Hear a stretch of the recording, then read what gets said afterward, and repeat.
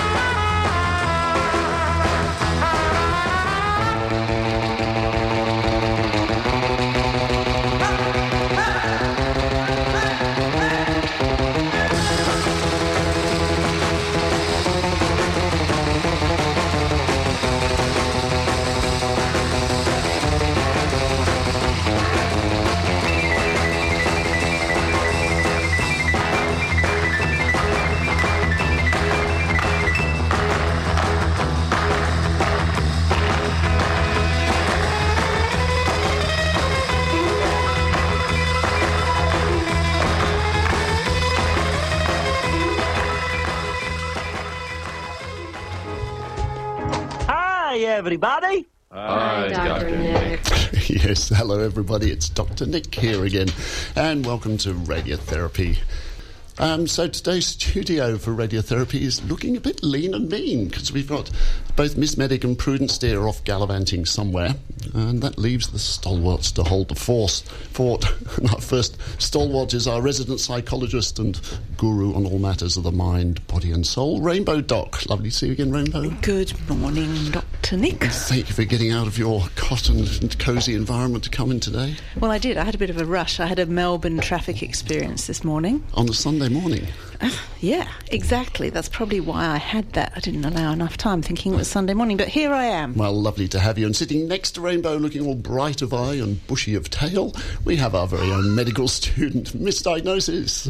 Good morning. I think that's a generous description. I think it's more bloodshot of eye and drippy of nose this morning, but thank you anyway. Well, it's perhaps a little lack of vitamin C and zinc in the system, is it?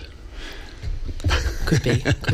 And not forgetting the most important man in the room, the man who makes it all happen behind the scenes, will also be joining the conversation with us today, Panel Beater. Good morning, everybody. I haven't been lean and mean since, I reckon, like the early 2000s. I think that's a bit... If this were a visual medium, you could see this hunk behind the microphone there. You'd also see the blush as he's introduced as most importantly. So in a packed show today, we'll be taking a detailed look at Private Lives 3, the latest National Health and Wellbeing Service survey of the LGBTI community.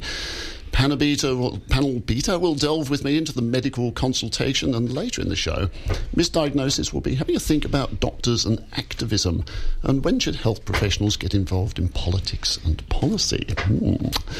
But before all this, we have a little news. So coming up in just a second, we have our little... Doctor, give me the news. I got a bad case of loving you. No pill's gonna cure my ill. I got a bad case of loving you. Oh, yes, it's definitely a Sunday morning here on Radiotherapy. Has someone put something in the water? Yeah. It's very giggly in here this morning. It's 102.7 for those of you who still can't work out what you're listening to on the radio. It's Radiotherapy with me, Dr. Nic. We have Rainbow and Misdiagnosis and Panel Beater. Misdiagnosis, you got some great news for us this morning. Oh, I've got some fantastic news. This article came to my attention during the week, and I must say I rejoiced a little bit because the title of the article was "Does Dark Chocolate Lower the Risk for Depression?" And it's the results of a new British study that was published recently. And the study found that eating dark chocolate is actually correlates very highly with reduced symptoms of depression. And when you look at this paper, obviously you think, wonderful, I can go out and eat all the dark chocolate I want. And then you think, well, we should probably actually have a look at what they actually studied, how many people and what kind of things they were controlling for. And we should probably just check, was this from the Cadbury Institute for Medical Research? I actually looked up whether they had any funding from any confectionery sort of superfoods, and they didn't. It was an entirely independent study. But what they found essentially was that they did a study of people and they used a self-report over the last 48 hours of how much chocolate people ate. And what they found was that it wasn't eating chocolate that was associated with a reduction in depressive symptoms. It was eating dark chocolate. And it was a 70% reduction. And then when you actually look at the paper itself, what the authors have said is, we're not sure whether people with more depressive symptoms crave more sugary foods and therefore don't reach for dark chocolates, whether people who are more health conscious and maybe more on top of their mental health are opting for dark chocolate. So there's a lot that isn't really sort of understood about this study. Misdiagnosis, culturally we think of things, we label certain kinds of foods comfort foods. Does distinguishing between dark chocolate and any other variety, does that eliminate the possibility that this is just a placebo? It could be a placebo. The other thing they found in this study is that people that ate the largest quantities of chocolate had a reduction in depressive symptoms as well, which I think was really interesting. The people that ate between 100 to 450 grams of chocolate per day had a reduction, I think it was about 57% less likely to report depressive symptoms. So it could be a placebo effect. There could be a lot of confounding things. This study controlled for height and weight and education and ethnicity, income and smoking and other health conditions. So it was actually a pretty thorough study. But I think the most important thing is what we don't understand about this is it that people with depressive symptoms are not eating dark chocolate rather than the dark chocolate reducing the depressive symptoms themselves. So it was that classic association thing. There was an association between the dark chocolate eating and better mood, but what causes which is still not clear. Absolutely. I still think it's permission to go out and buy those $2 Coles Special Lindt 80%. Which is worse, depression or diabetes? Oh, that's a hard one. But there has been a lot of research in mood disorder and pleasant activity, and it's one of those things where honestly, how much harm comes from it? Now, dark chocolate is pretty safe stuff, and if it might make you feel a little better, what's the harm? So I'm all for it. I'll go for the dark chocolate treatment, I think. I'm all for it too. Okay, so our resident psychologist Agreed. gives it the tick. I just wanted to alert people, something came up in the news. This is an allegation against one of the search engines that deals with medical practices, particularly general practices. And it's been alleged that this search engine has been selling their data to insurance companies so that they can monetize the information they get about patients. This is a very, very alarming development. If we remember what happened with Cambridge Analytica selling Facebook data, we've now got the possibility that when you log on to your health provider's website and go through one of these search engine type providers, that they've been misusing your information. I find that incredible. Yeah, it's really incredible. Should we be surprised in this quote-unquote day and age? I think that's a fair point, isn't it? It just reminds us to be very cautious about what we're doing with our online data. But the idea that this is happening within the medical field... Yeah, and also they've been allegedly doctoring the reviews so that unfavourable reviews of medical practices have been deleted or amended somewhat.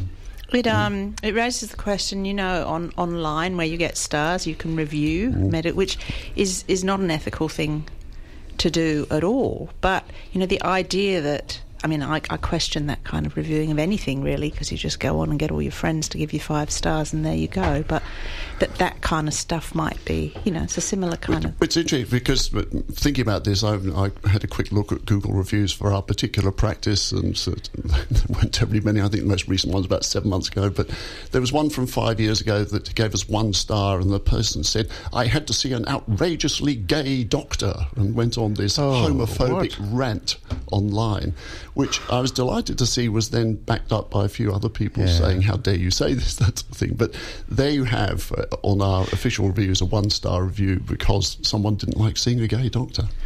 Rainbow or Dr Nic, in practice, have you ever utilised something that we might call customer satisfaction surveys, either at the reception or within your consulting room? Funny you should say that, because it's actually a requirement for general practice accreditation that you do a waiting room survey of a random sample of patients, and we're going through accreditation this forthcoming week, so we have just done it. Yes. What's your gut feeling around that exercise? Well, our receptionists are very good about choosing who gets given that random survey. It sounds like me in student evaluations. I would say no, have never done that, and the only time, that tends to be done in group programs, so there's an evaluation done, including evaluating the facilitators of the group program, or if you're involved in some kind of research. I'm involved in some kind of research at the moment. Obviously there's consent for those clients for getting involved in that, and in that there's a feedback about the practitioners, in other words know as a general rule, we know Panel Beta well enough to know there's a reason he's asking that question. Yes. What is the reason, Panel Beta? Well, I've got a rather negative disposition to anything that resembles customer service feedback, mainly because I guess I look at these things with a research method point of view, and they're so flawed. The difference between being satisfied with your service, we could even use the example you gave, Dr Nic, about the homophobe feedback. Is the priority that person's comfort level, especially in a medical setting, or is it actually the quality of the practice of the person servicing that client? And clearly we'd fall in the quality of the practice. But from a customer satisfaction point of view, that person's not happy, and we can't tell them they're happy if they're not. As always, Panel Beta brings up a crucial point. We're in the news segment, so we're going to wrap it at that point. You're listening to a podcast from Community Radio 3RRR in Melbourne, Australia. Rainbow, you've been thinking about the national survey. Tell me what this is about. Private Lives 3. This is number 3, the third of a health and wellbeing survey of the LGBTIQ community. The first one was back in 2005. The results came out 2006, and it was the largest survey anywhere in the world of queer community. The second one was 2011, and that there were 4,000 people participated in this survey. And now the third one, Private Lives 3, is online at the moment. This has been done through social media, so through Facebook, Twitter, I presume Instagram, I'm not sure, but that's how it's been done and circulated in that way, which is why the numbers are so large. So picking up Panel Beta's question from before, is this just a self-selected group, or is there any attempt to kind of randomise and get a proper sample? It's a proper sample. It's anyone. Right.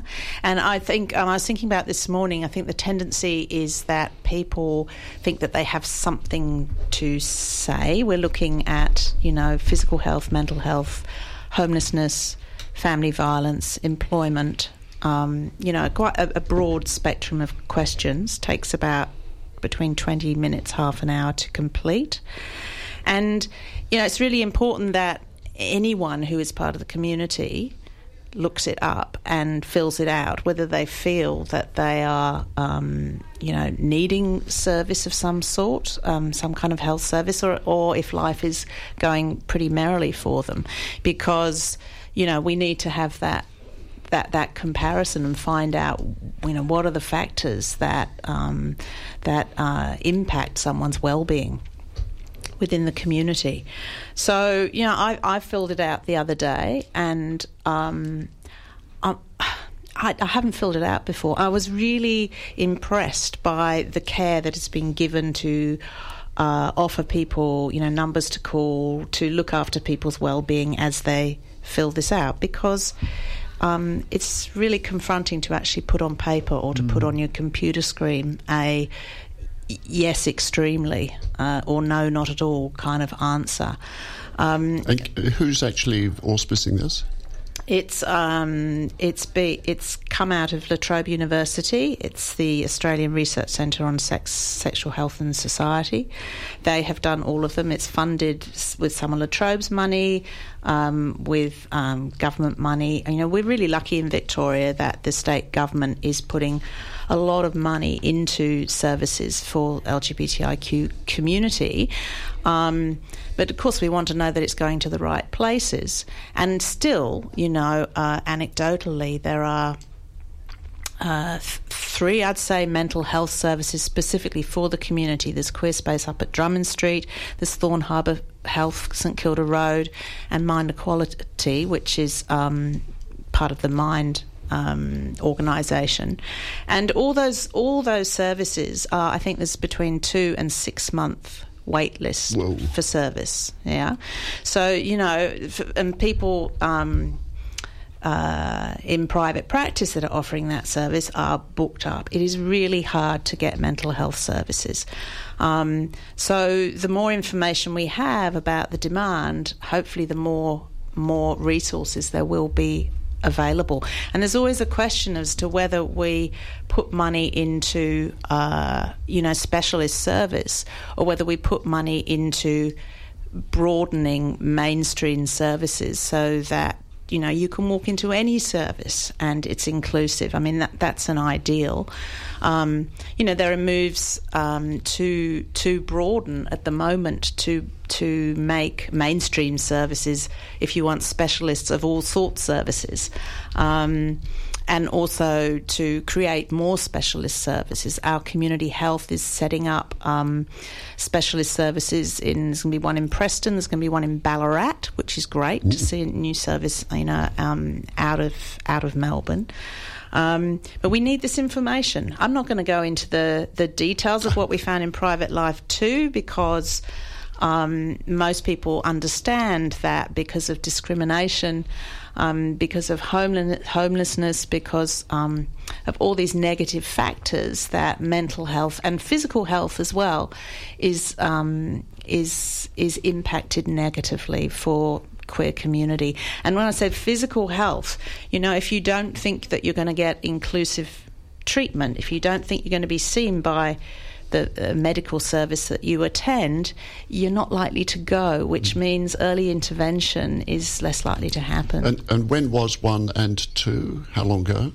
1 was 2006, came out, yes. and 2011, so this is the third one. And do you have a sense, from your experience and knowledge of this field, what may have changed, what may have improved, or maybe got worse? Do you know what's going to have happened? I suspect because there's increased awareness, we will have more people in this survey, which will be a good thing.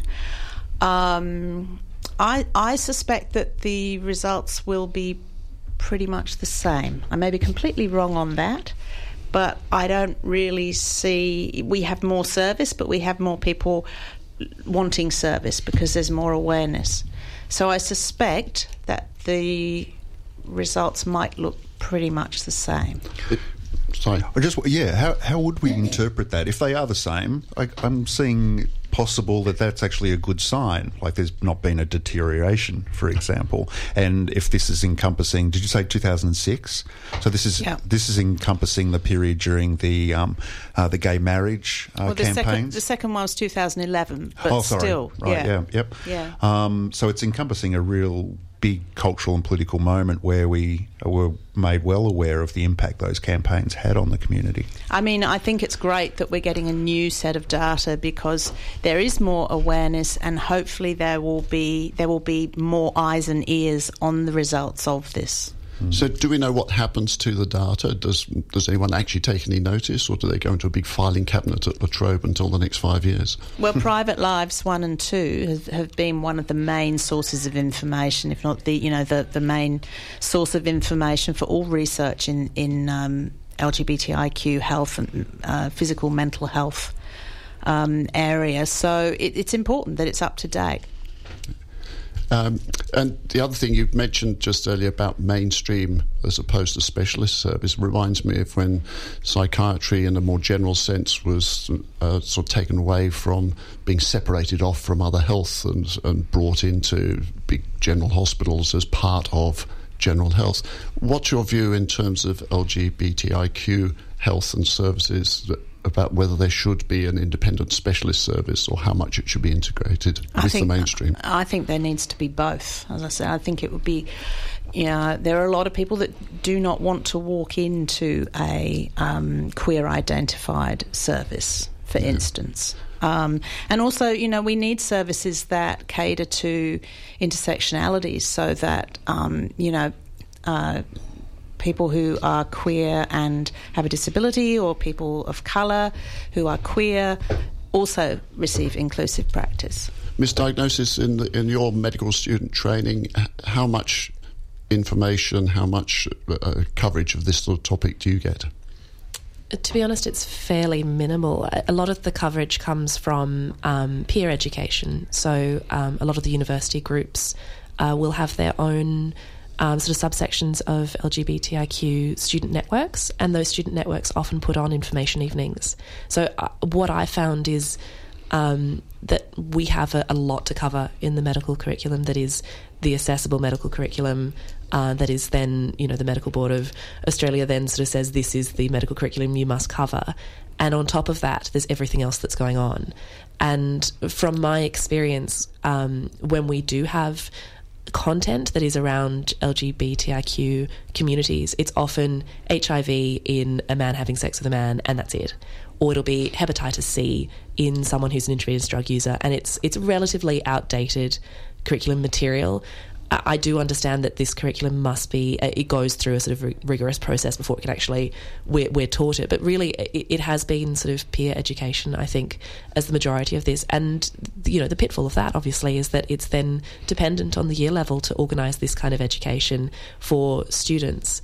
I think in most universities there is a very passionate LGBTIQ student network that most of the time do a fantastic job of delivering some of this education, but the fact is then the burden falls on that community again. Yeah, and that's such an important point about the accessibility, because students do have an awful lot to cover, and the idea of getting yourself really up to speed and informed of something which is not going to be part of your assessment, not such a high incentive. I remember way back when I was a student, and the lecturer said, now we're going to talk about some aspects of psychiatry and medical ethics here. There will be no exam question on this.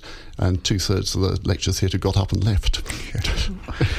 The great thing about what Misdiagnosis is saying here is that hopefully in the not too distant future, those students will be the teachers. And that is what's going to change it. It'll be a generational shift. So, Rainbow, people listening to this who are interested, where can they find a link to this?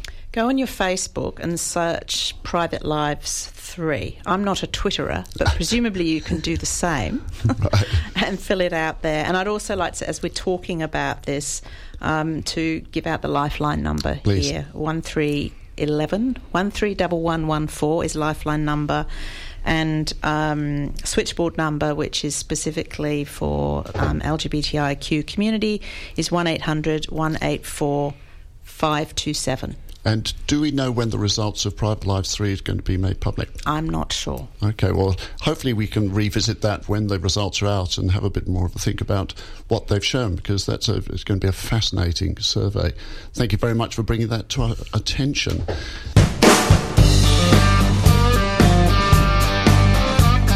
Triple R, not for everyone, for anyone. Panel Peter, you sent me a link to an article that I could barely even understand the title, let alone the content. Tell me what it is you want to talk about. Yeah, I had this article bouncing around in my I don't know, my citation library, my bibliography library, and it is an article written by 4 GPs, and they were really interested to consider how doctors used their professional skills to interpret the presentation by patients, clients, depending on how we feel about that, and the way that they would self-describe their symptoms.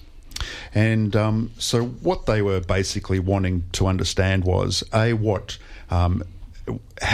doctors themselves understand a symptom, what they define as a symptom, and then how patients communicate what they think of a symptom. So they want to know about a bunch of variables. So does the level of expertise of the patient influence the way that a GP will hear what... and it might be just a perceived expertise. It might be just a literacy, so a patient turning up to a GP's consult with the language to talk about their knee, rather than just saying, I've got a sore knee or I've got this cough. You know, they might be able to describe their phlegm, or they might be able to say, you know, how long they've had it and the relevance of that. They might be able to talk about family history or not. They may be able to even talk about their culture. It'll be age relevant, so...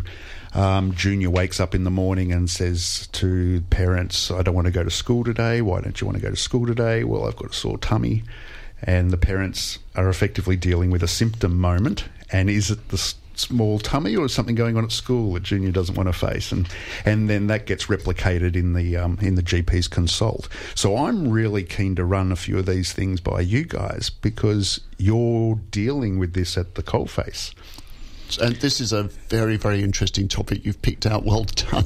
And just as I'll clarify for listeners, we are talking here about symptoms presenting in primary care general practice particularly. And one of the reasons that's important is because the primary care environment is very much what we call a person-centred area of medicine. When people are in hospitals, and if someone goes into an emergency department with crushing central chest pain and they can't breathe and they're feeling nauseous, we're not really too concerned about what the meaning is to the individual, because they're having a heart attack and they need stuff doing to them, regardless whether they think it's indigestion or not. There are doctory things that have to happen.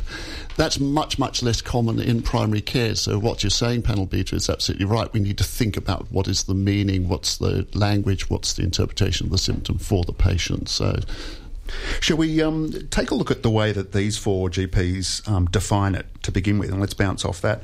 They suggest that a symptom is subjective. It's not objective, and I guess that allows for the possibility that there's cultural influences around it. They and my listeners can't tell that I'm not wearing my own glasses, and I'm struggling to read off my notes at the moment. A symptom refers to a change in bodily order, and so that comes down to one person's understanding of their own body. Oh, it doesn't mean that my hip bone is no longer connected to my knee bone. No, that's right. The point there, we only have our own bodies as our reference point, right? So we only know ourselves if something's changed. So they're talking about a change in bodily order, whereas an expert or a GP is familiar with epidemiology. You know, they know population level understandings of symptoms. And a symptom reflects an existence of something which was not there before. So it underpins the need that there has to be a change.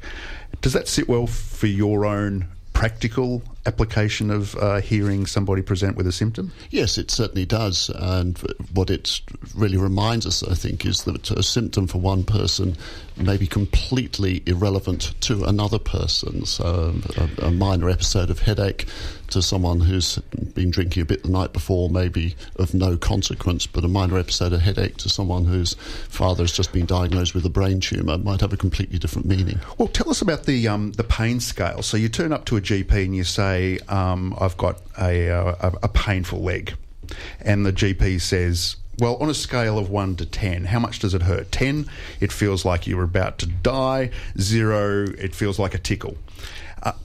How does that fit into with our with your approaches to interpreting symptoms? So I'm going to turf that one straight to misdiagnosis, who's probably taught to use pain scales in a way that I wasn't, curiously, because that's over 40 years since I was a medical student. But tell us what they teach you about using those sorts of pain scales.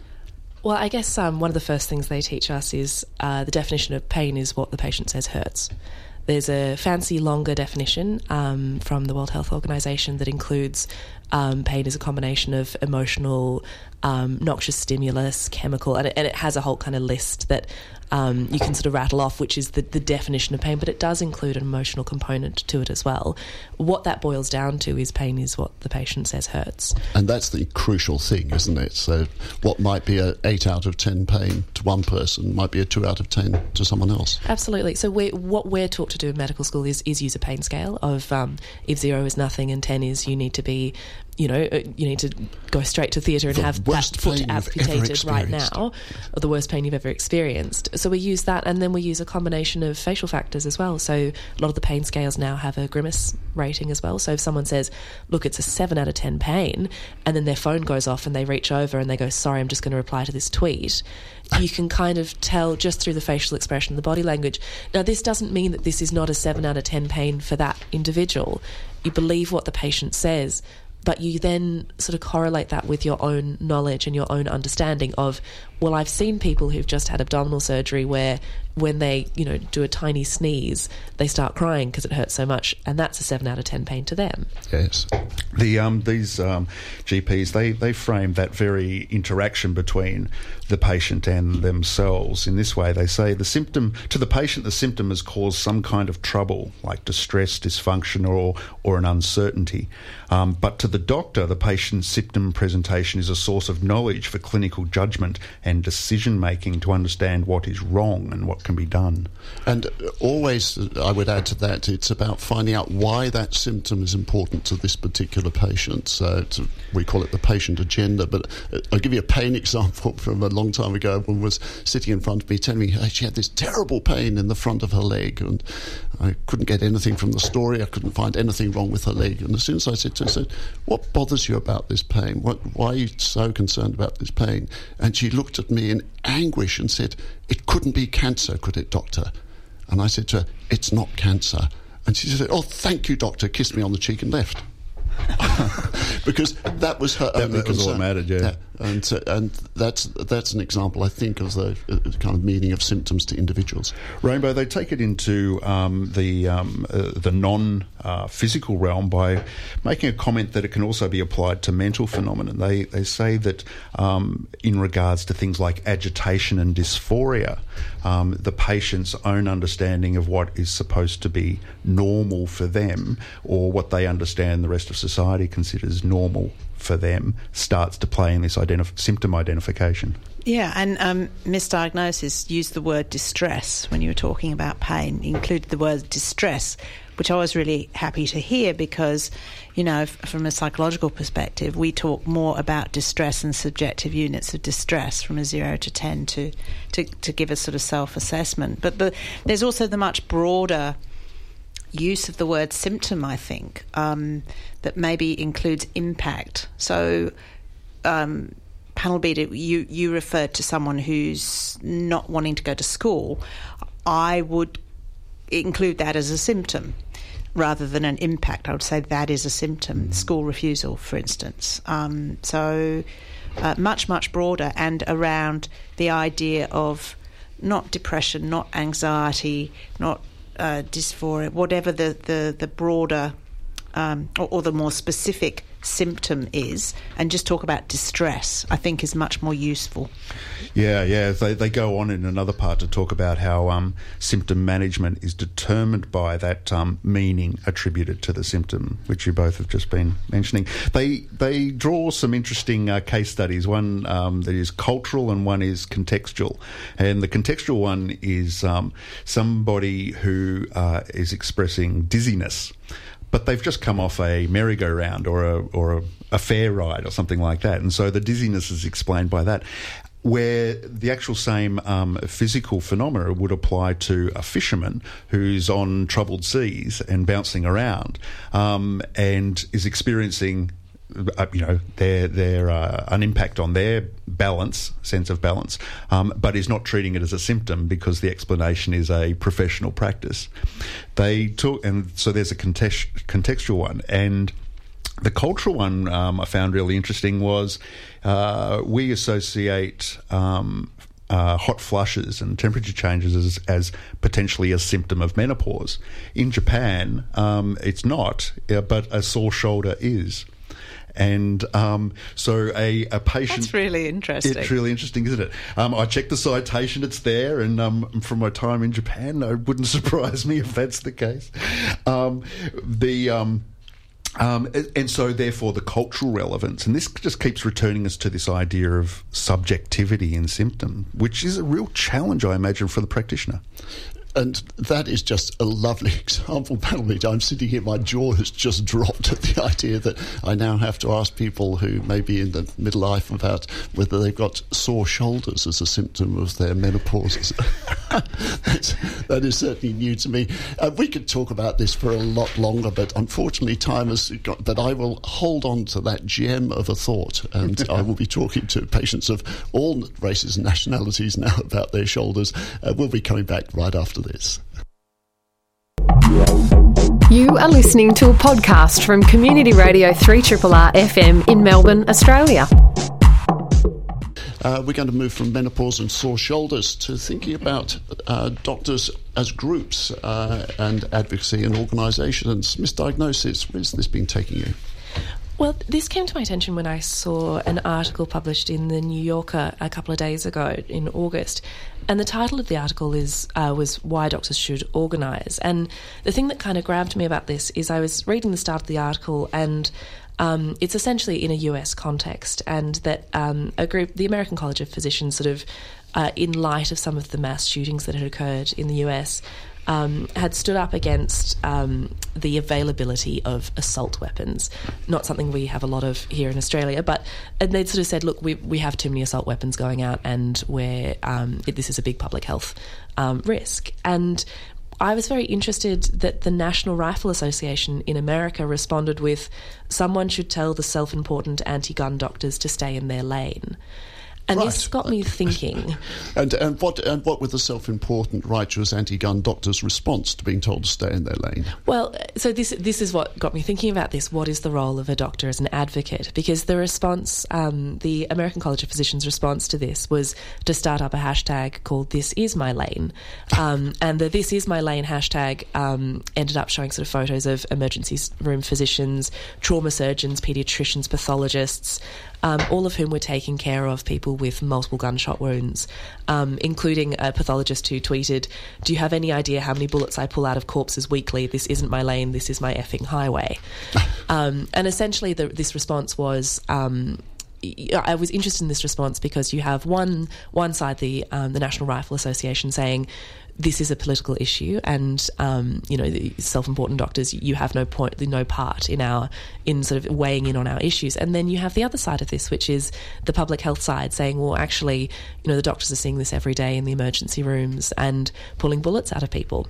And at one level, immediately you talk about gun licensing and that sort of thing. Well, what on earth does that have to do with doctors? And then as soon as you hear the response, you think, well, it has everything to do with doctors and medicine. Absolutely. And I think that's because in some ways, medicine is about human rights and public health. And so when issues like this happen that do influence the health of the public, what is, and essentially the question that I was sort of asking with this is, what is the role of a doctor in advocacy and in political advocacy? And it's a tricky one because in some ways, I think people like to think of doctors as being sort of bipartisan and neutral, that we're there just to take care of the health of people. But when you actually look to the Medical Board of Australia and their code of conduct for good practice, and I went and read the code of conduct, and for anyone interested, it was Section 5, which was working in the healthcare system. They have a little subsection in that Section 5 that says that good medical practice involves using your expertise and influence to protect and advance the health and well-being of individual patients, communities and populations. which essentially, the way I read this, is saying that, yeah, you should be an advocate. Yes, so the crucial word there was populations. Absolutely. And yet, when doctors do come together and protest about this, often there is a lot of backlash about, what are you doing advocating for this particular political issue? Your responsibility and your duty is to your patients in your hospitals at that time. So some people might say that this is a job for the formal organisations, people like the AMA or the RACGP, that it should be the formal organisational structure that's doing the advocating. Yeah, absolutely. And yet often those formal structures, there has to be a push from somewhere.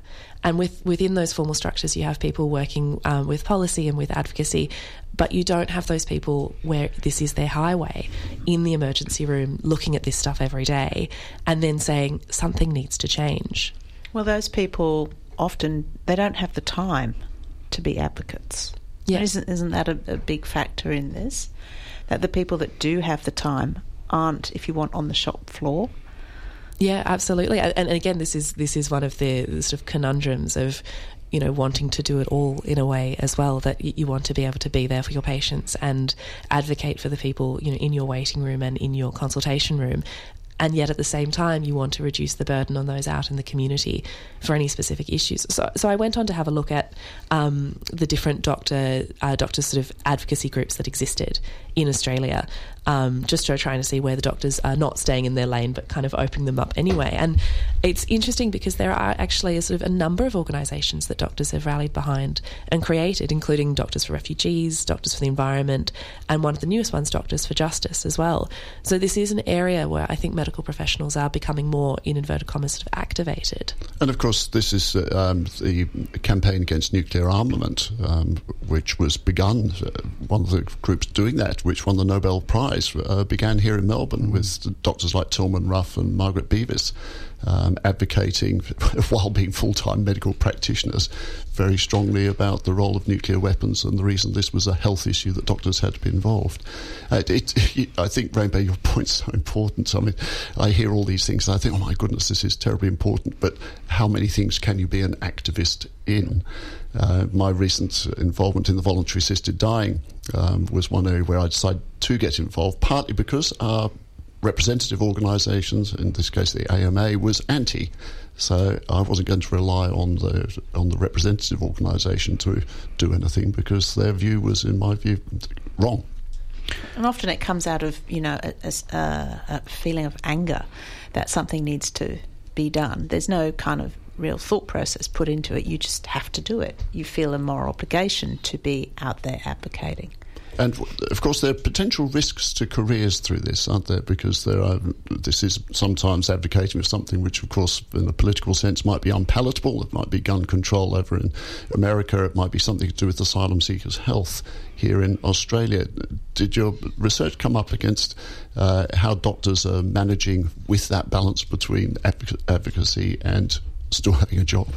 It wasn't something that I specifically read up on, but I know from experience within the medical student field about advocacy in this particular field, which of course is kind of baby steps into the pond of kind of greater medical advocacy in a career as a doctor, that a lot of my peers who are interested in various issues around global health, they spend a lot of time working for this, and there is a lot of burnout.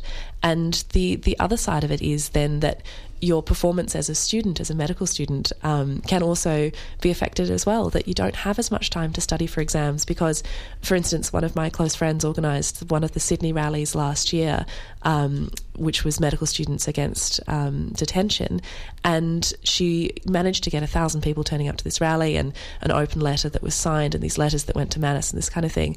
We got to exam time and she just said, my God, I'm exhausted, and now I'm supposed to pass these exams as well, which of course is important too. Yeah. Panel Beater, I'm sure you've got a view on this. I've got a few things racing through my mind.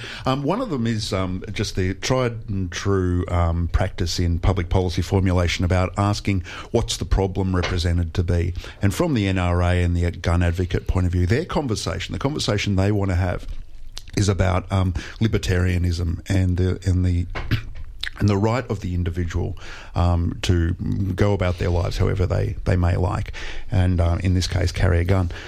Whereas the medical profession, the conversation they want to have is a public health issue.